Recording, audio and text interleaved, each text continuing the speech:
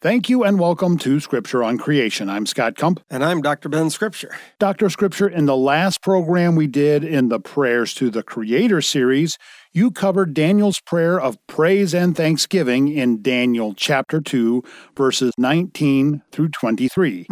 As we continue in the series, where is the next prayer? Well, Scott, we're going to consider two prayers today, and they are also in Daniel. Two prayers. Sometimes you have difficulty discussing just one prayer in the time we have for the program, and you're planning on tackling two today? That's right. Is there a specific reason for this, or are they just very short? In fact, they are short, Scott, but there is something else. They are both spoken by the same person, and surprisingly, the person is a pagan. A pagan? Why would a pagan be praying to the Creator?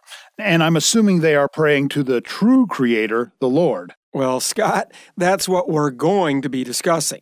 So, as I said, the two prayers are in Daniel. And if it's a pagan who's doing the praying, in other words, it's not Daniel, do you want to take a guess at whose prayer it is? Well, as I recall, in the book of Daniel, King Nebuchadnezzar has a lot to say, so I'm going to guess it's King Nebuchadnezzar. Good guess, Scott. You are correct. And although his words that we're going to study are uttered on two different occasions, in fact, they were over 8 years apart, I want to consider them together because they are almost one and the same prayer.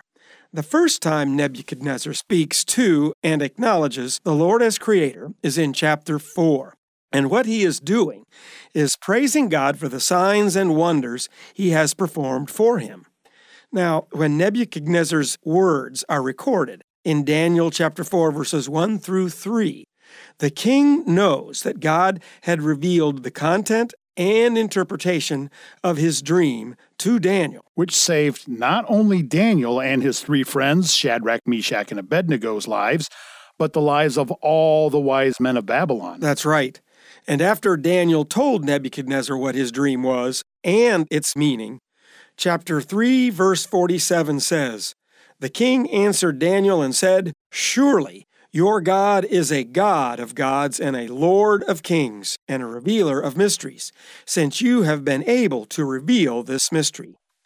So, what we see Nebuchadnezzar beginning to realize is Daniel's God is superior to the other gods, and in fact, superior to the kings of the earth. Now, do you think Nebuchadnezzar even recognized that Daniel's God was superior to King Nebuchadnezzar himself? Well, I think we'll see that he struggled with that concept because the next thing he does is builds the huge golden image, which was probably an image of himself, and he commands everyone in his kingdom to fall down and worship it. So, although Nebuchadnezzar may have had an intellectual acknowledgement of the superiority of Daniel's God over other gods and even himself, he doesn't grasp the practical ramifications of that fact. However, the Lord is going to bring him around eventually, but it's going to be the hard way. So anyway, in chapter 3, we read the story of the fiery furnace and the great testimony of Shadrach, Meshach, and Abednego who would not worship the golden image. And of course, when the Lord saves them from the fire, Nebuchadnezzar witnesses another miracle of the God of gods and Lord of kings. That is then where we read his words in Daniel 4, 1 through 3. Nebuchadnezzar the king, to all the peoples, nations, and men of every language that live in all the earth, may your peace abound. It has seemed good to me to declare the signs and wonders which the Most High God has done for me. How great are his signs, and how mighty are his wonders. His kingdom is an everlasting kingdom, and his dominion is from generation to generations. Now, I know these words are addressed to the people of the world, but I think it's safe to assume that Nebuchadnezzar's thoughts are also addressed to God, and they form a prayer of praise, so to speak. Well, Dr. Scripture, I wouldn't argue with that, but I don't see where the king's acknowledgement of God as the Creator fits in. Good point, Scott. And to answer that, I'm going to refer to what we talked about in our study of Daniel's prayer in Daniel chapter 2. and I'm not going to take the time to explain it all again. But if anyone is interested in the details, I urge them to listen to that program. It's available on the Scripture on Creation podcast. It's the program on Daniel chapter 2. And in that program, we discussed the significance of the fact that chapters 2 through 7 are in Aramaic, and the Aramaic word for a god was different than the Hebrew word. The Aramaic word was Elah, not the Hebrew term Elohim. And we also saw that in the Babylonian culture, though in their minds there were many gods, or Elah, in their understanding, the Elah created the heavens and the earth. So, in Daniel 4:2, when Nebuchadnezzar refers to God as the Most High God, that's the Most High Elah. In his mind, he understands that to mean the God who is the Creator. Now, Scott, read Daniel 4:2 again. It has seemed good to me to declare the signs and wonders which the Most High God has done for me. So there is a pagan king praising the Lord, the Creator of heaven and earth. And yet, as I pointed out, even though he acknowledged the Lord's sovereignty intellectually, he did not practically. And what we then read about in the rest of Daniel chapter 4 is the Lord teaching Nebuchadnezzar the practical reality of the Creator's sovereignty. So then, after Nebuchadnezzar delivers his proclamation acknowledging the greatness of the Most High God, that is Elah, the Lord sends him another dream. And in this dream, the king sees a huge tree in the earth that provides all the creatures food and shelter. But then it is chopped down, leaving only a stump. So the king asks Daniel the meaning of the dream. Well, Daniel is appalled because the dream meant that the Lord was going to strike Nebuchadnezzar down for 7 years. And this is what he told the king. So let's read Daniel chapter 4, verses 24 through 27. Go ahead, Scott.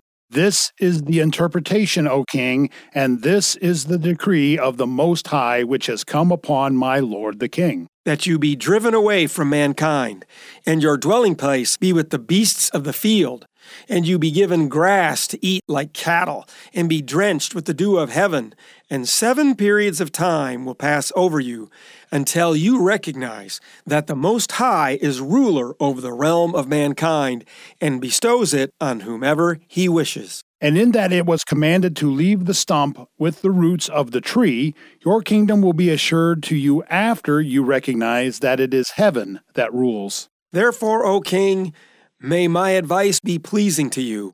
Break away now from your sins by doing righteousness, and from your iniquities by showing mercy to the poor, in case there may be a prolonging of your prosperity. Okay, so now notice what this warning really is about. Even though Nebuchadnezzar may have acknowledged that Daniel's God was the Creator, that the Most High was sovereign, it didn't make any difference in the king's practical behavior. Obviously, the righteous demands of the Lord were known to Nebuchadnezzar, but he did whatever he pleased anyway.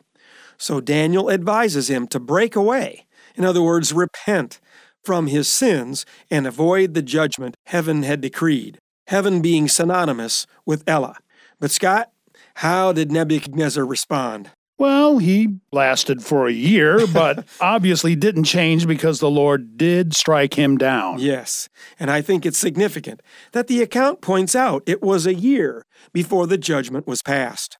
The Lord is patient, giving Nebuchadnezzar, giving everyone, plenty of time to repent. But he also makes it clear in his word, he's not naive. Listen to the warning of Galatians 6:7. Do not be deceived. God is not mocked. For whatever a man sows, this he will also reap. So, let's read what happens, Scott. Start at Daniel 4, verse 29, and we'll read to the end of the chapter. 12 months later, he was walking on the roof of the royal palace of Babylon. The king reflected and said, Is this not Babylon the Great, which I myself have built as a royal residence by the might of my power and for the glory of my majesty? While the word was in the king's mouth, a voice came from heaven saying, King Nebuchadnezzar, to you it is declared, sovereignty has been removed from you, and you will be driven away from mankind, and your dwelling place will be with the beasts of the field.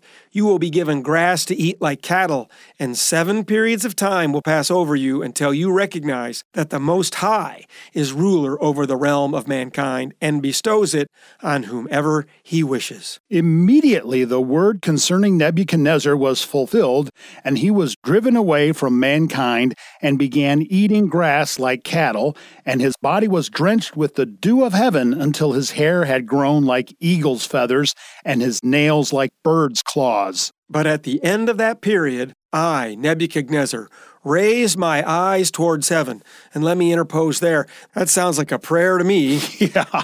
And my reason returned to me, and I blessed the Most High, and praised and honored him who lives forever. For his dominion is an everlasting dominion, and his kingdom endures from generation to generation. And all the inhabitants of the earth are accounted as nothing, but he does according to his will in the host of heaven and among the inhabitants of earth. And no one can ward off his hand or say to him, "What hast thou done?" At that time my reason returned to me, and my majesty and splendor were restored to me for the glory of my kingdom. And my counselors and my nobles began seeking me out, so I was reestablished in my sovereignty, and surpassing greatness was added to me. Now I, Nebuchadnezzar, praise, exalt, and honor the King of heaven, for all his works are true and his ways just, and he is able to humble those who walk in pride. That was him speaking from experience. Yep. What a magnificent prayer of praise and worship. From a man who had been a rank pagan. But the King of heaven revealed himself as such to Nebuchadnezzar, and he humbled himself before his Creator. You see, it isn't just an intellectual acknowledgement that God expects. Lots of people have enough simple common sense to recognize there must be an all-powerful Creator to account for all that we see in the heavens and the earth around us. But submitting to his righteous demands, that's very different. A person may acknowledge the Creator's sovereignty over creation, but not submit to his claims on their life. They choose to remain the king of their own life and stubbornly live by their own will. It's amazing that as great a king as Nebuchadnezzar was, he submitted to God. And in fact, there's reason to think he was regenerated based on Daniel 7:4. It's a description of Nebuchadnezzar as a winged lion, and it says this, "I kept looking until its wings were plucked, and it was lifted up from the ground and made to stand on 2 feet like a man. A human heart also was given to it." Now that reference to a human heart being given to Nebuchadnezzar may be a description of his regeneration, in other words, his salvation. But more importantly, listener, how about you? Have you been given a new heart? Are you a new creation in Christ? The Lord Jesus Christ said, "You must be born again."